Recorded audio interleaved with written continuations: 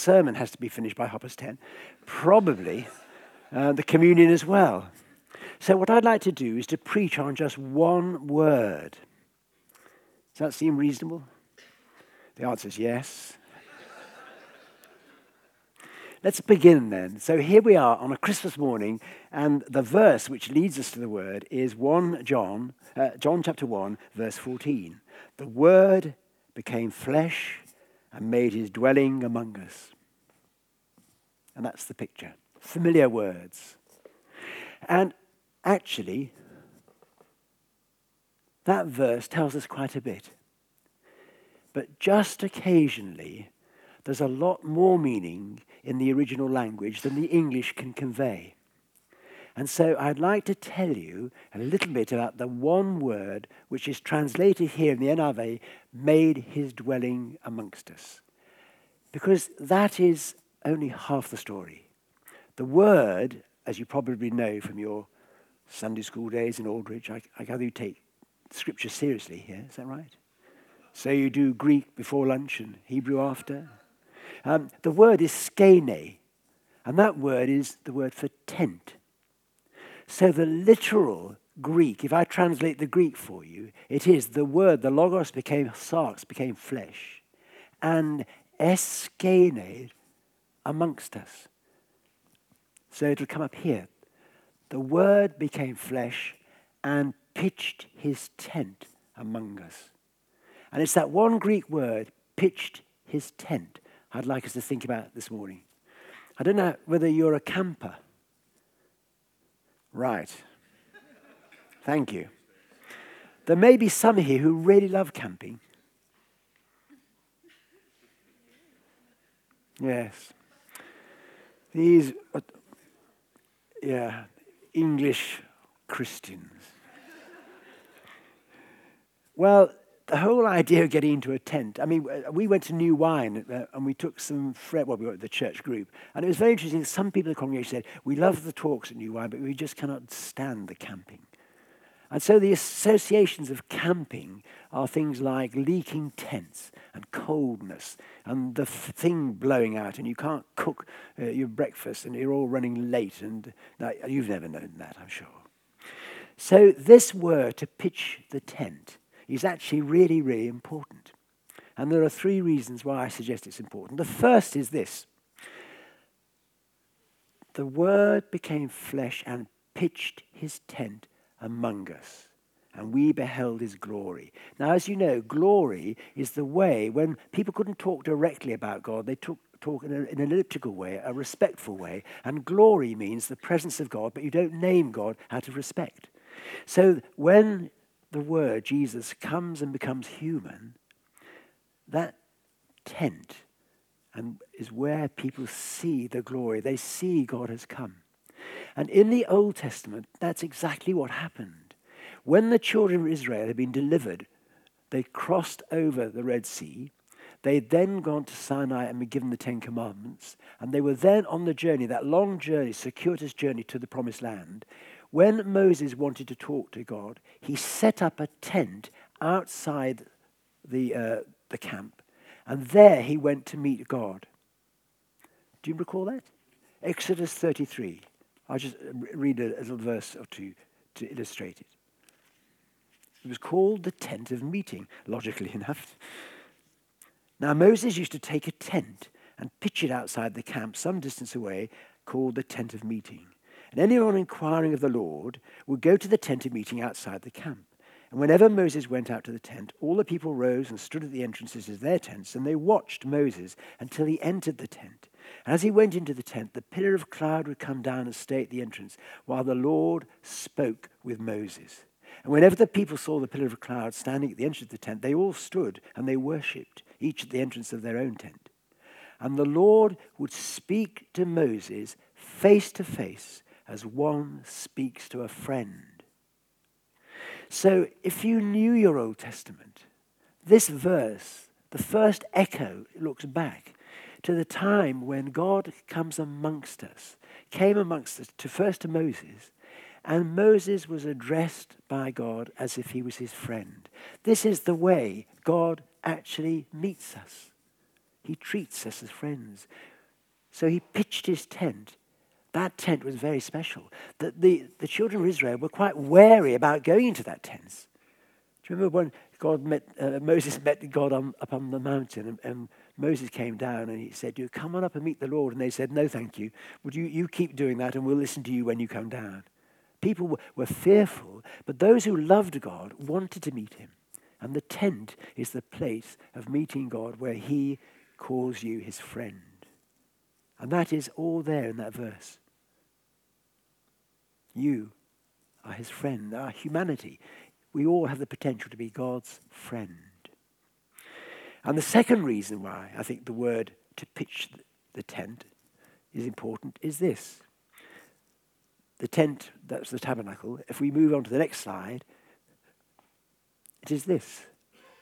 The tent is not a house. If you go back into the Old Testament again, there was a long period when the children of Israel journeyed from being set free in Egypt to the Promised Land. And during that time, they were nomadic, and they lived in tents, like the Bedouins still do today. But when they got to Canaan, they then settled. They found the places where they were going to build the villages, or they built on the villages already there, and they moved into houses. So this echo, this resonance, is of the period in the life of the children of Israel when they were following where God led. Before they became settled agrarian agriculturists, they were still people on pilgrimage, people following Jesus, we would say. So the tent means it's not anywhere in particular for very long. And if you look at Jesus' life, do you remember he said, "There's nowhere to lay my head. I haven't got a home. I don't own a house." And he would move from place to place to place. So by saying he pitches his tent, we're given a picture of the Word, Jesus, coming down amongst us, but he's never here for long. He's off. So the Jesus who's come to us and welcomes us and considers us to be his friend is actually saying, we have things to do. I'm on my way. Come on. So the second thing that's important is that we're not settled. We're people on the move. And the third way it cashes out is when Jesus then speaks to us individually. So we've got first the tent reminds us of the tent of meeting where we are friends with God. Secondly, it reminds us that we're people on the move. And thirdly, that explains why Jesus called different people to follow him. Jesus never ever said, "Would you like to be a Christian?" Ever. Jesus said, "Come, follow me." And if you know the Pasolini filmed his version of the Gospel of St. Matthew. And I don't know whether you might have seen it. It's quite old.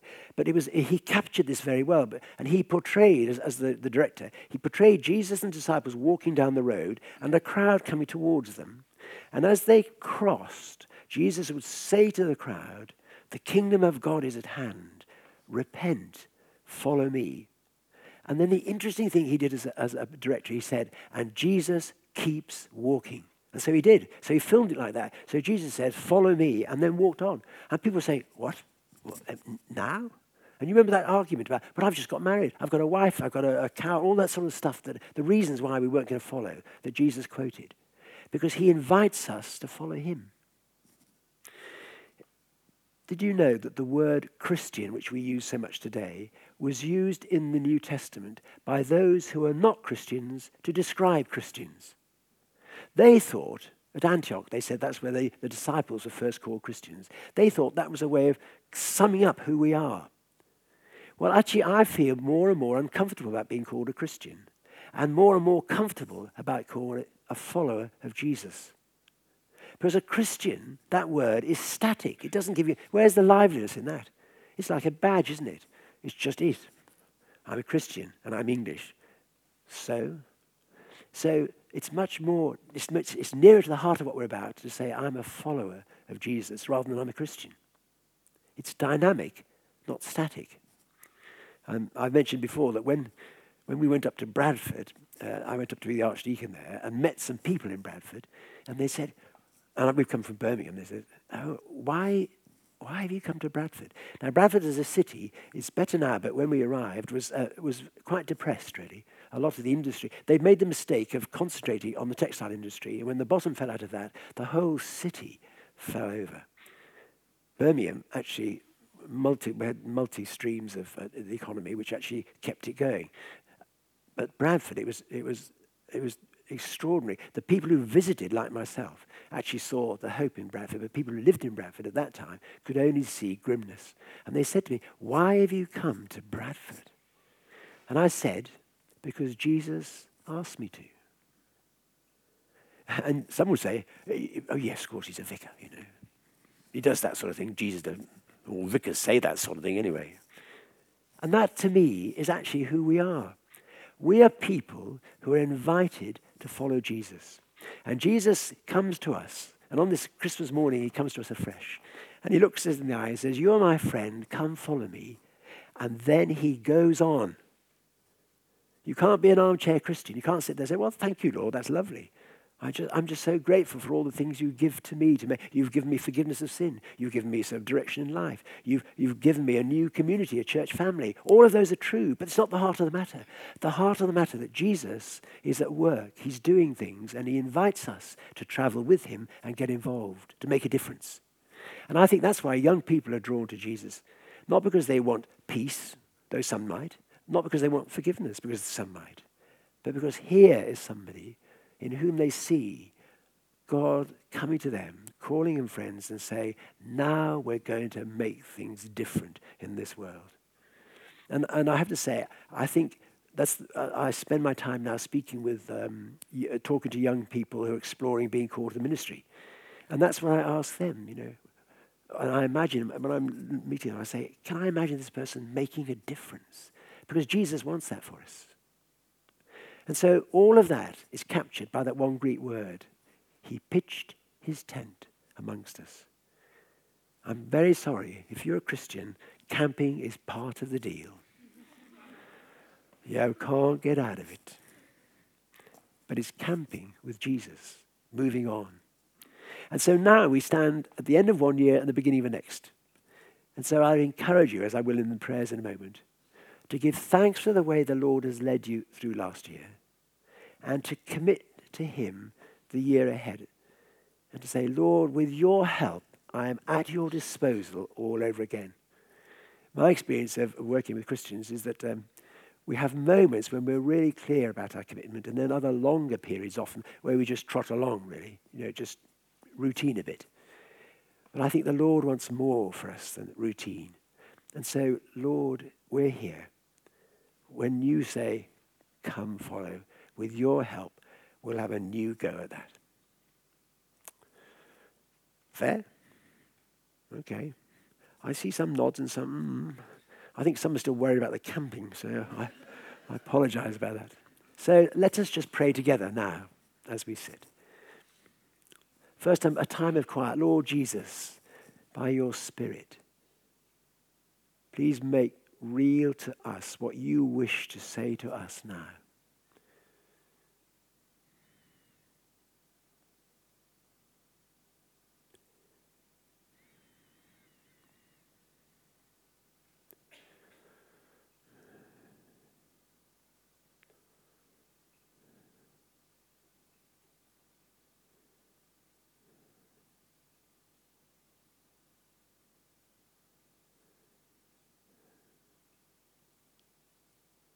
Thank you, Lord, for the way you have led us through the last 12 months.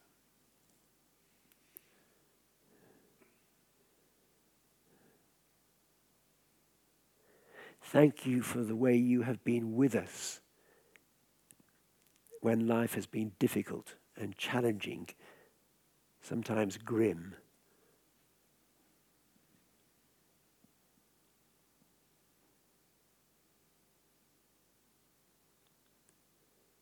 Thank you, Lord, when you've led us to high places where we've been with you and sensed your presence afresh.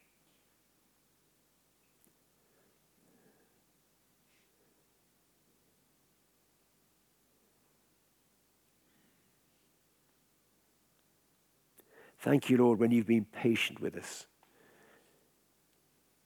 When we become just caught up in our own affairs, our own small, modest distractions.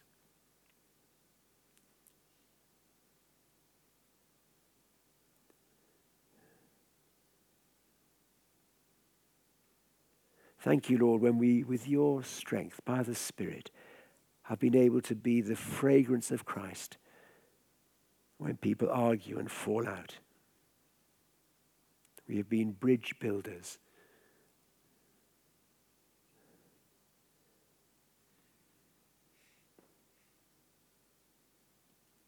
Thank you, Lord, when you've led us to people who are also inquiring about what is this life about?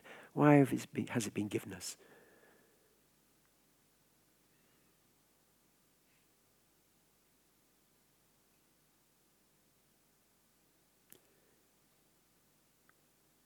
Thank you, Lord, when we've seen people start out as new followers of Jesus, for whom it's all fresh and exciting.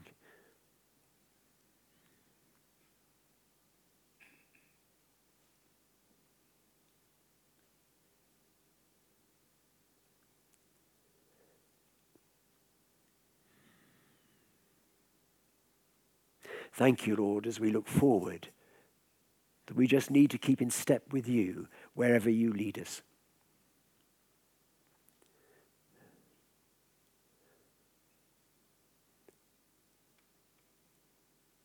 Lord, we ask that you'll help us to recognize the leading of your Holy Spirit, the nudges, the words, the pictures, the hunches. We'll discern when it is you who address us.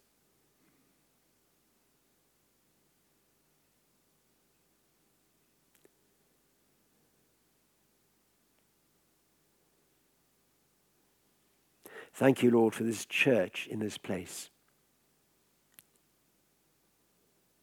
We pray that you'll continue to lead us and lead to us the next minister of your choice.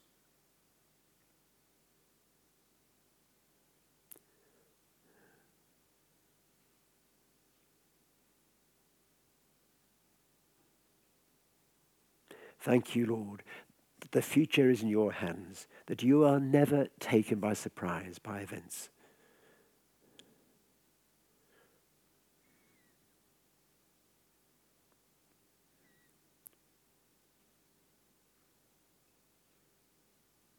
Thank you. Do you call us your friends?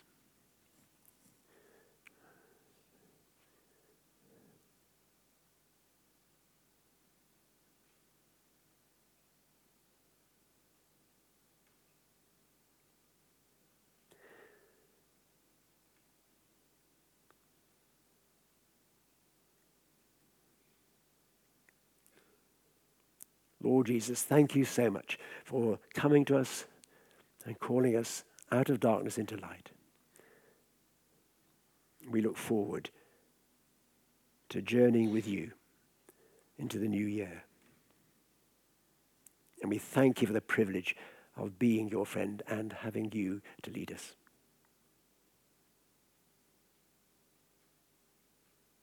Merciful Father, accept these prayers for the sake of your Son, our Saviour, Jesus Christ. Amen.